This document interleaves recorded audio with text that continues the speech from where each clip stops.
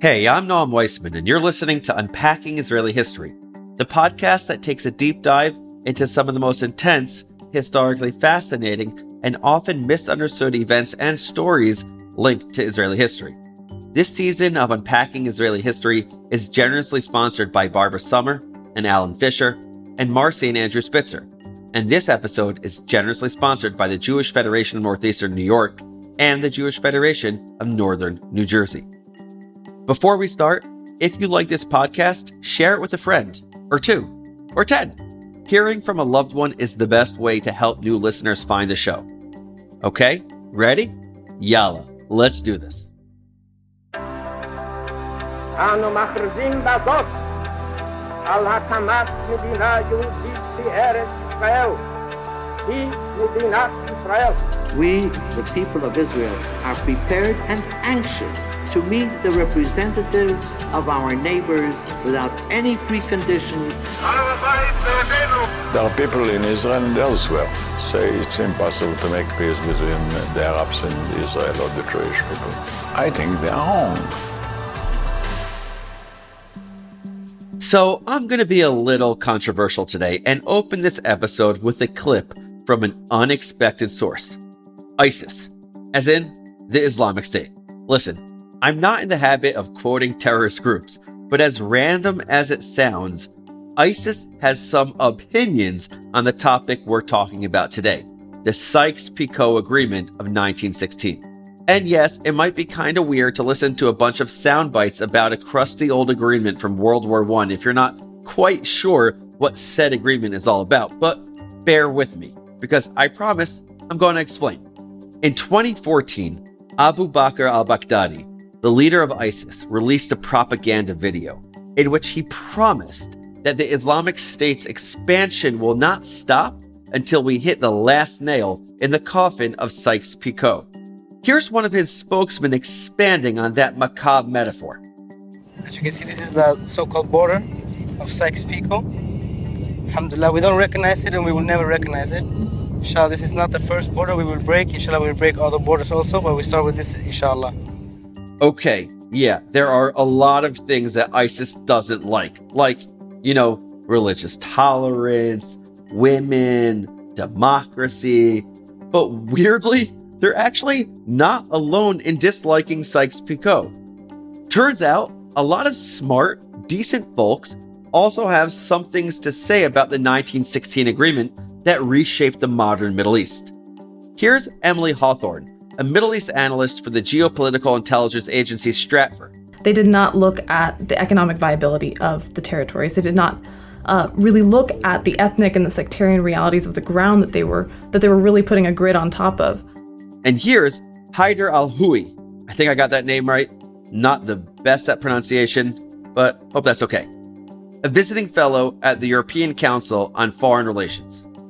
100 years ago, it was very easy for men in suits in conference halls in the West, meeting in secret, to just draw lines across the sand. But today, it's going to be angry, armed, young men and women on the ground who are going to draw those lines with blood.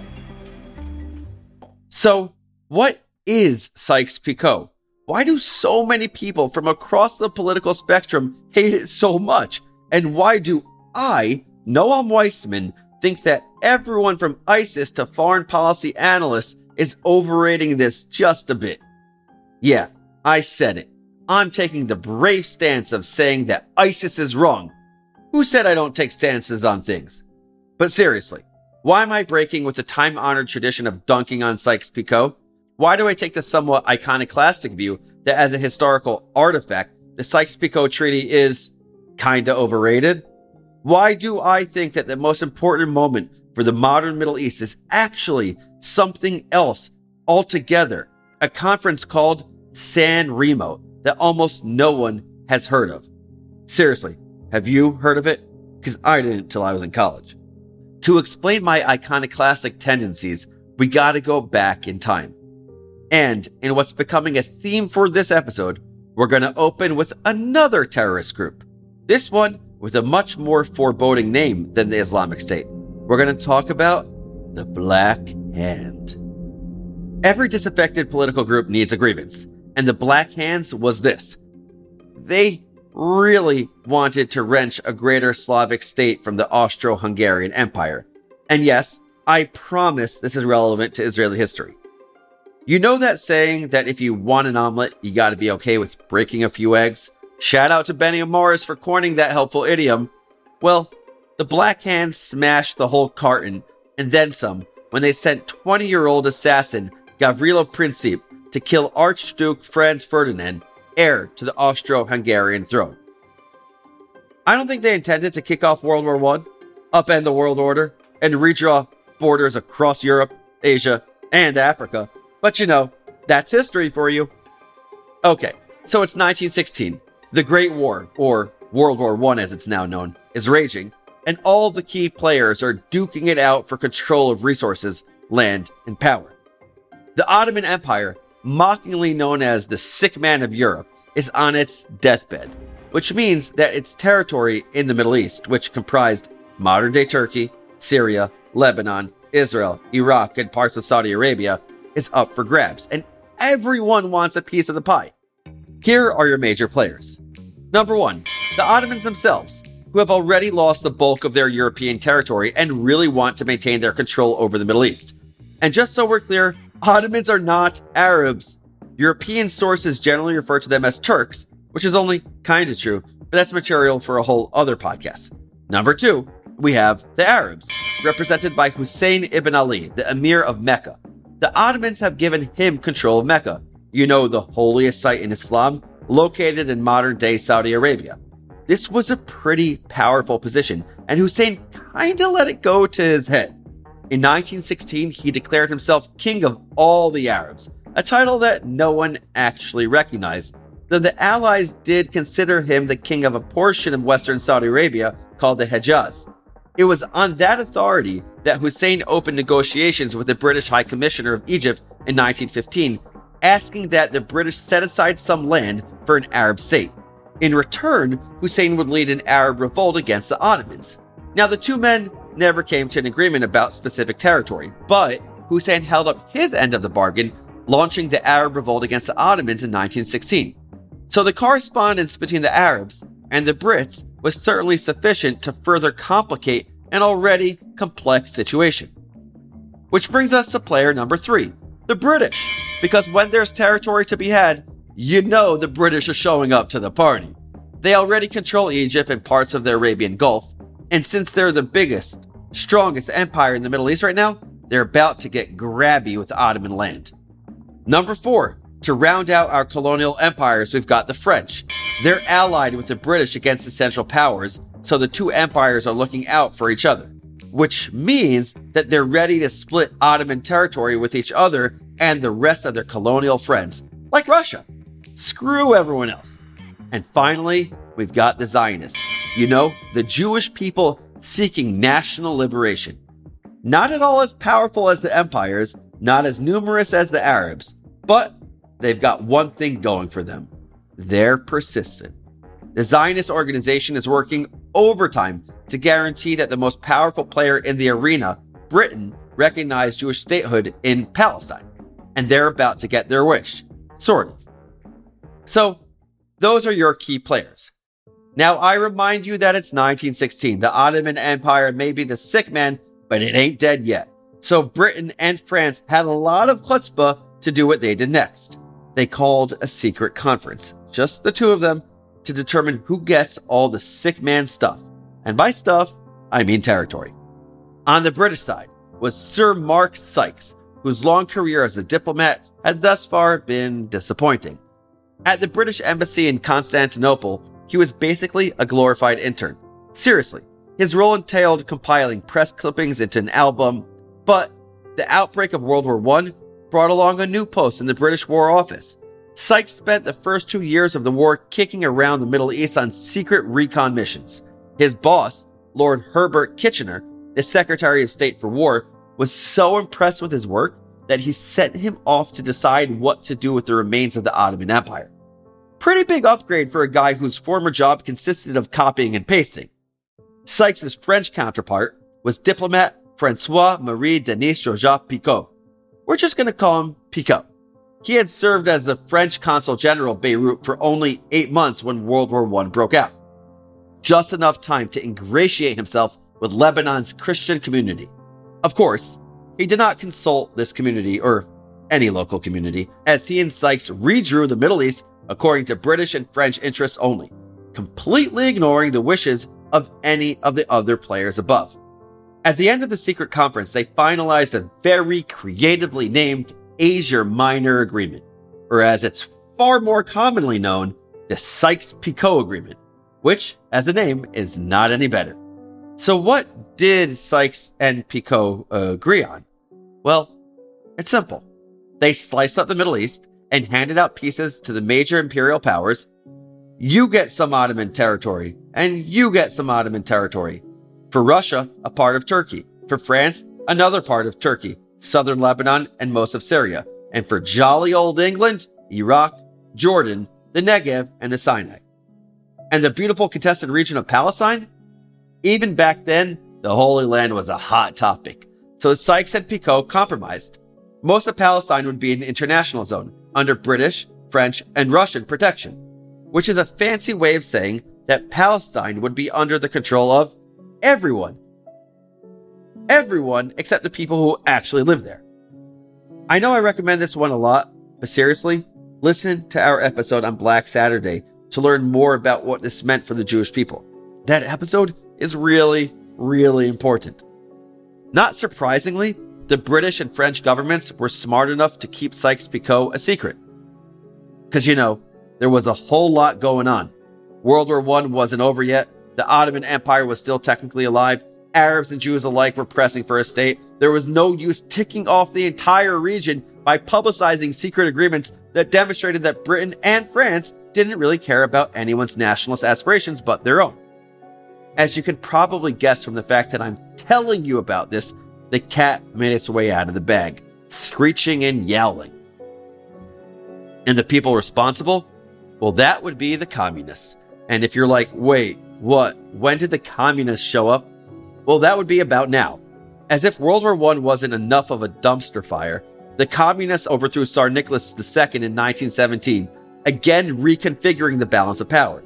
And when they found a copy of the Sykes-Picot Agreement in the government archives, they jumped at this exciting chance to sow some chaos. The so-called Agreement of the Colonial Thieves, Lenin's words, not mine, was published in the paper. And the world, well, the world was busy fighting a war. But let's just say that Britain and France were well aware that they had done goofed. Whoops. And to make this story even more stupidly complicated than it already is, the British had also just committed to establishing, and I quote, a national home for the Jewish people in Palestine.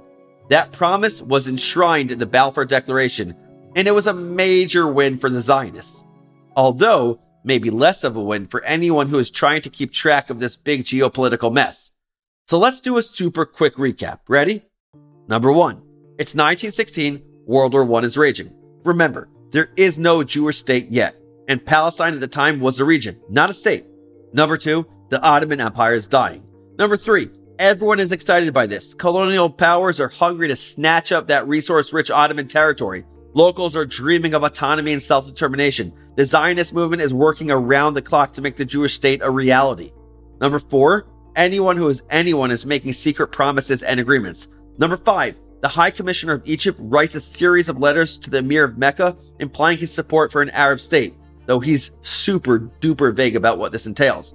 Number 6, Mark Sykes and Francois Marie Denis Georges Picot. And yes, I'm using his full name because it makes me feel fancy, even though I said I would just call him Picot. Get busy carving up Ottoman territory to preserve British and French control of the Middle East. Number 7, in Russia, the communists overthrow the Tsar, kill his whole family, and spill the beans about Britain and France's secret agreement. And number 8, finally, the British commit to a national home for the Jews in Palestine, while remaining vague on what exactly that means. So, just a chill, uneventful couple of years. Remember at the start of this episode when I said that dunking on Sykes-Picot is a time-honored tradition? Well, it started way as soon as the thing was published. The region's Jews, for example, were incensed. Historian Danny Gordis writes that for Zionists, quote, Given French antipathy to Zionism, joint French-British control was likely to undermine their aims. Weizmann and other Zionists much preferred the idea of a British protectorate, whereas France, they felt, insisted upon making her colonial subjects into French citizens, erasing their national identities. Of course, the British-Jewish relationship cooled quickly. Check out our Chevron episode for more on that.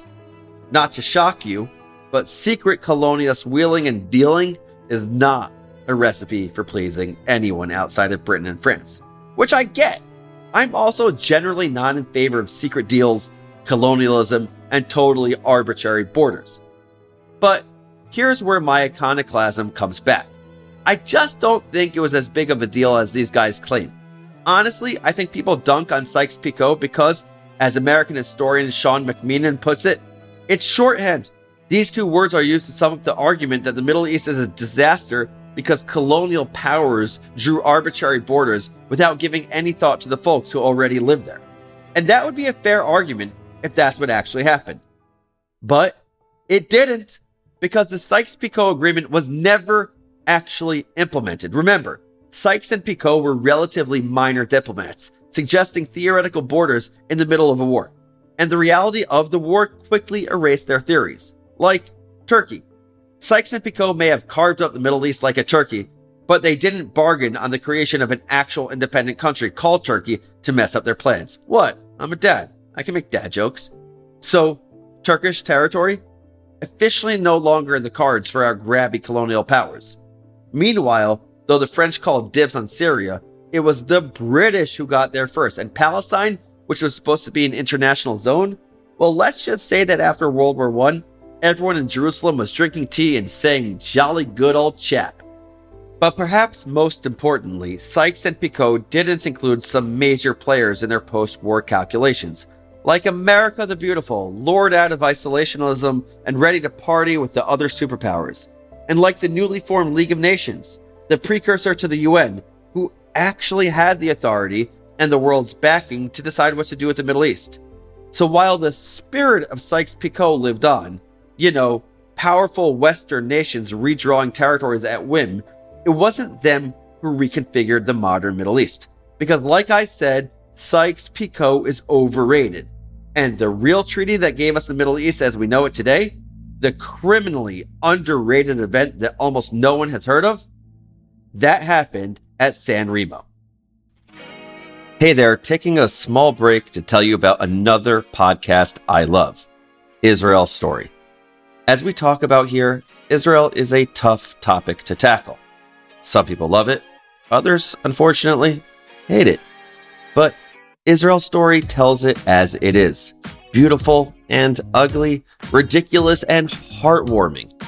Israel Story is a radio show and podcast that brings us nuanced, we love that word, complicated and beautifully crafted stories from a place we all think we know a lot about, but really don't. If you are looking for the best audio storytelling around, not just from the Middle East, but from anywhere, this is the show for you.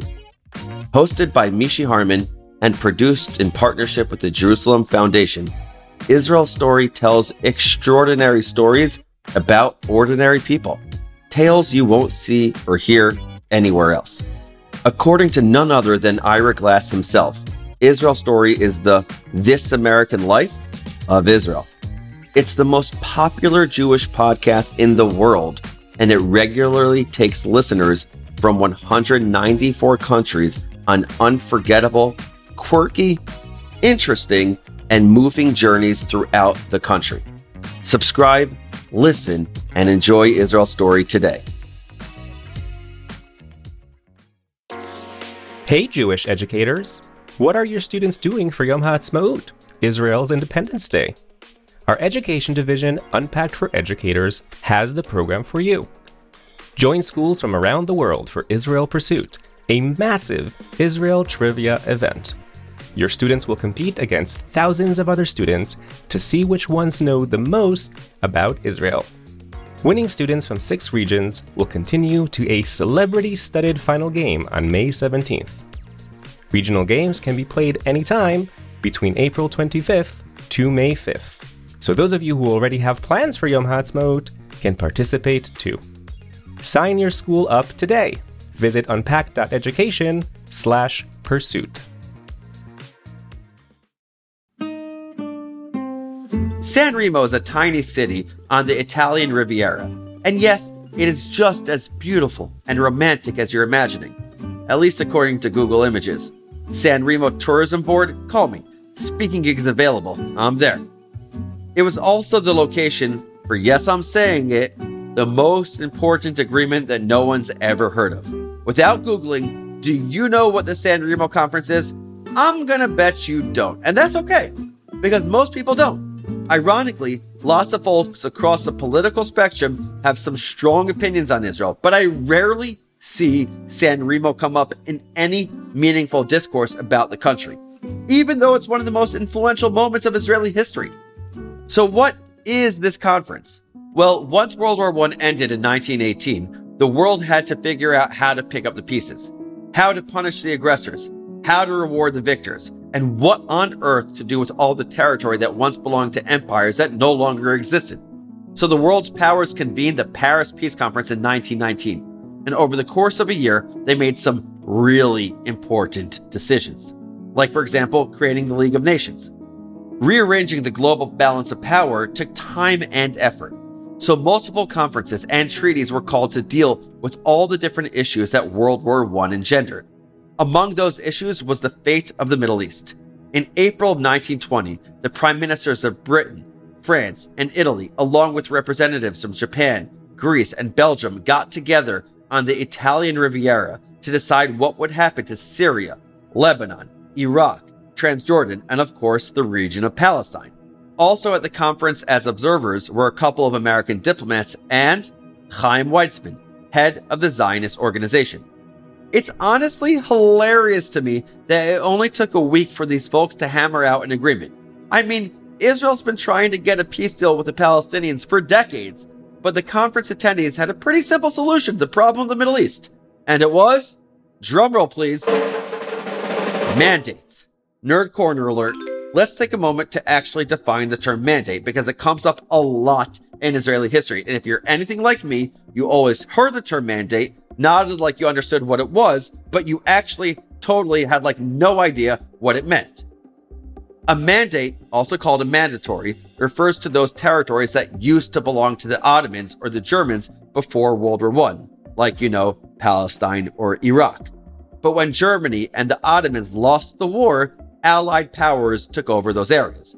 I want to stress, though, these mandates were not colonies. Well, they weren't supposed to be. See, the League of Nations technically believed that self-determination was important and that people should be able to govern themselves. Or in their very wordy words, there should be applied the principle that the well-being and development of such peoples from a sacred trust of civilization and that securities for the performance of this trust should be embodied in this covenant. The thing was, they also believed that these former Ottoman and German territories weren't yet able to govern themselves. So again, in their terms, the best method of giving practical effect to this principle is that the tutelage of such peoples should be entrusted to advanced nations who, by reason of their resources, their experience, or their geographical position, can best undertake this responsibility. In short, the Allies' presence had an expiration date. Once the folks in these territories proved they were able to self-govern, the Allies were out of there. So if you're cynically thinking, I don't know, Noam, this plan sounds both condescending and kind of open to abuse, well, you're right. Particularly in those mandates that the League of Nations considered unable to govern themselves adequately. But that didn't apply to the mandates of the Middle East. And it's worth noting that every single one of the Middle East mandates gained its independence by 1949. Okay, so San Remo codified the idea of mandates. Iraq and Palestine, including modern-day Jordan, went to Britain, while Syria and Lebanon went to France. Sounds suspiciously like Sykes-Picot. No? Well, yes and no. Because San Remo established two very important things, and pay attention here. Number one, as we mentioned above, British and French control officially had an expiration date, where Sykes-Picot basically envisioned the Middle East as one big colony with zones of direct control and zones of indirect influence, whatever that means. San Remo explicitly intended for all its mandates to gain independence. And number 2, the future Jewish state, eventually to be called Israel, was officially a go. In the words of the resolution itself, the mandatory will be responsible for putting into effect the establishment in Palestine of a national home for the Jewish people. In the words of Chaim Weizmann, president of the Zionist organization and the first president of the State of Israel, this is the most momentous political event in the history of our movement and in the history of our people since our exile from our homeland. Pause and let that sink in. 2 years later, on July 24th, 1922, the League of Nations doubled down, with every single one of the 51 member countries declaring, recognition has been given to the historical connection of the Jewish people with Palestine and to the grounds for reconstituting the national home in that country. Hell yeah. Like Sykes-Picot, the San Remo Conference gives people, well, the people have heard of it anyway, lots of feelings. And those feelings really depend on where you land on the political spectrum. Take Palestinian-American journalist Ramzi Baroud, who sees San Remo as a tragedy in which Arab Palestinians' quote, historic homeland was being confiscated and handed over to colonial settlers. I'm not super clear how an indigenous people can be considered colonial settlers, but that's a different conversation and really chaval, too bad he sees the Jews as colonial settlers. Having said that, we can hear how devastating it was to have land confiscated from his perspective. On the other hand, you've got the folks who are generally pretty pleased with the fact that Israel exists.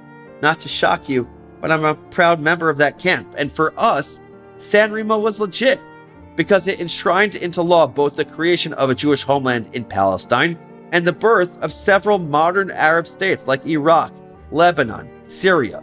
Their process of statehood is no different than that of Israel. But San Remo's resonance goes beyond Zionists versus anti-Zionists. It's got implications for both the Israeli right and the Israeli left. The Israeli right, for example, generally supports the expansion of Jewish communities in Judea and Samaria, aka the West Bank. Remember, San Remo codified, and I quote, the historical connection of the Jewish people with Palestine and the grounds for reconstituting their national home in that country. Using the historic definition of national home, i.e. the Iron Age Israelite kingdoms of Samaria to the north and Judea to the south, San Remo justifies the expansion of Jewish communities in the West Bank. Here is Professor Eugene Kontorovich explaining that San Remo actually encourages settlement. The bottom line is that the recognition of the legality of these communities is the first step towards restoring the promise of San Remo that Jews have a full right to settle throughout the territory of mandatory Palestine. But if you're on the opposite side of that argument and think that Judea and Samaria should be part of an eventual Palestinian state, you can easily argue that San Remo left things pretty vague.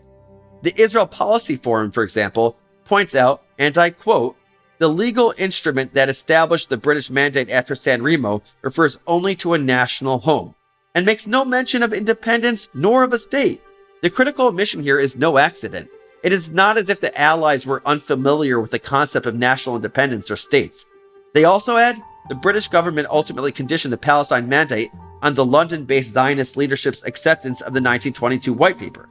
In the White Paper, Winston Churchill clarifies that the terms of the Balfour Declaration, itself the basis for the mandate issued at San Remo, do not contemplate that Palestine as a whole should be converted into a Jewish national home.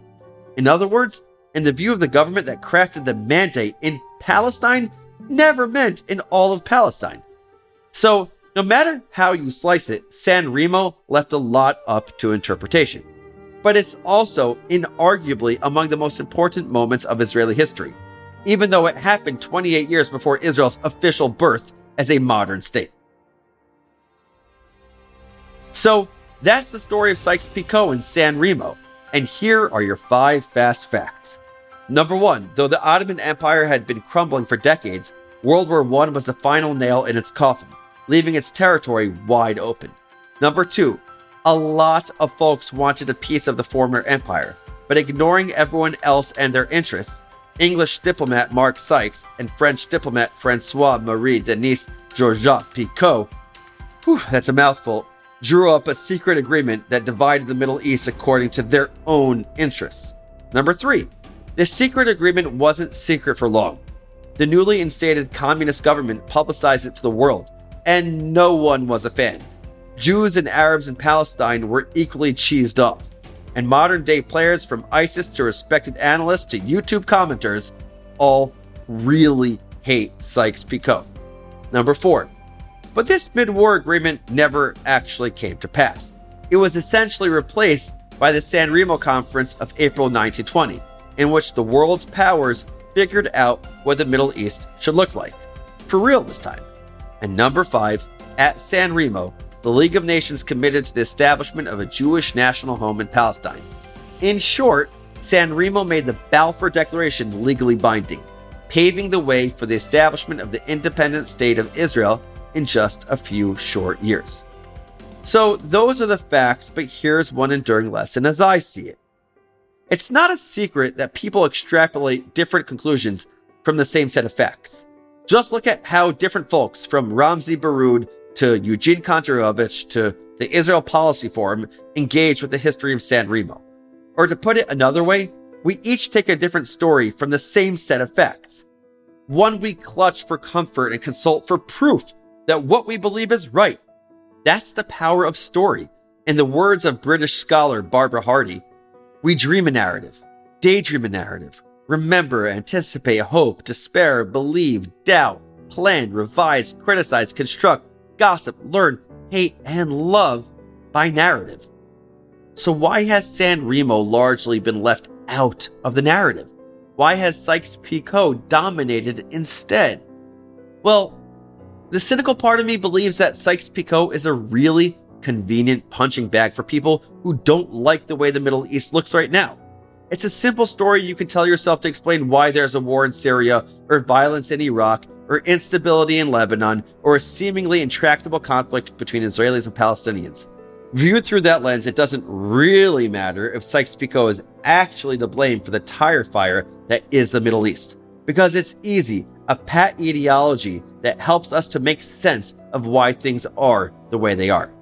Could you use San Remo to make the same case? Maybe, but if you have an agenda, like say, believing that Israel shouldn't exist, you have a much harder time using San Remo as your evidence. After all, if the agreements of San Remo aren't valid, then neither is, say, the existence of Lebanon, or Syria, or Iraq. And while those places are messy, very few people are questioning their right to exist. But I'm not telling you about San Remo today because I want you to go out and fight with an internet troll. If you want to, have fun wasting your time doing that. That's a surefire way to mess with your mental health.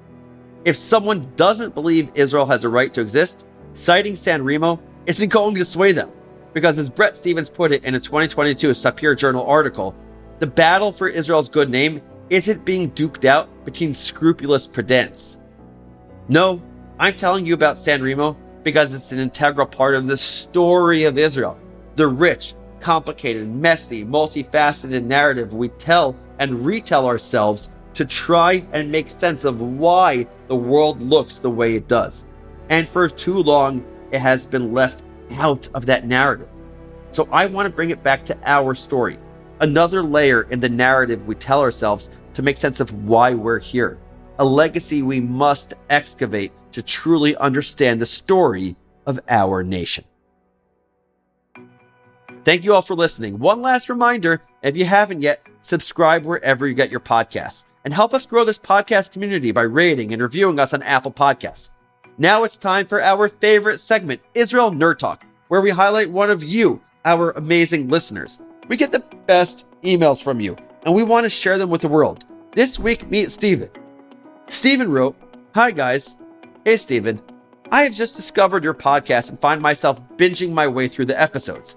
I'm not Jewish, so I find them all very instructive, coming as I do from a generation that knows little of Israeli history aside from what we read in the fiction of Leon Uris, and what we have absorbed over the years from the mainstream media. Thank you, especially to Noam, for your personal reflections, and more generally, thank you to the team responsible for making this series of podcasts available. They have dramatically expanded my understanding of Israel's extraordinary history. They are truly gems. Steven, you're a gem. First of all, I feel like we can just begin with bonding over Leon Uris. What a boss. bringing proud Zionist literature to the world. But also, I want to say thank you for engaging. Really thinking about Zionism beyond the boilerplate left-right binary is freaking hard, no matter your background or where you came from. So I'm glad you're part of our Unpacking Israeli History community. Thank you, Stephen. And if you listening also have thoughts, comments, suggestions, ruminations, whatever to share, don't hesitate. Be like Stephen. Send me a message at noam@jewishunpacked.com. Your email might even get on the show. Unpacking Israeli History is a production of Unpacked, a division of Open Door Media. Check out jewishunpacked.com for everything Unpacked related and subscribe to our other podcasts. Follow Unpacked at all the social media places like TikTok, Instagram, Facebook, YouTube, and Twitter. Just look for at Jewish Unpacked. And again, write to us at noam@jewishunpacked.com. I'm going to close this episode with a song called A Tribe of Brothers and Sisters. In Hebrew, Shevet Achim V'Achayot. It too tells the story of our nation. Written in honor of Israel's 70th birthday, it brings together some of Israel's best-known singers to describe what Israel means to them. They don't mention San Remo, but it's unlikely that this song, or this example of Jewish unity, would exist without that fateful conference of April 1920. 70 שנה במכונית, אני נוסע ומביט על מה היה ומה נהיה, ואיך נפשי עוד הומייה מהמצדה של הזריחות, ירושלים בסליחות, מחוף כנרת ואכסי, מהמסיבות של תל אביב. This episode was produced by Rivki Stern. Our team for this episode includes Adi Elbaz and Rob Pera. I'm your host, Noam Weissman. Thanks for listening. See you next week. מה הסיפור של ישראל? כאן זה בית, כאן זה לב, ואותך אני לא עוזב. אבותינו שורשים, ואנחנו הפרחים המנגינות, שבט אחים ואחיות, אותה שכונה, אותו רחוב, תרס ארבנים של יעקב, אוספים ביחד נדודים בתוך תרמיל געגועים.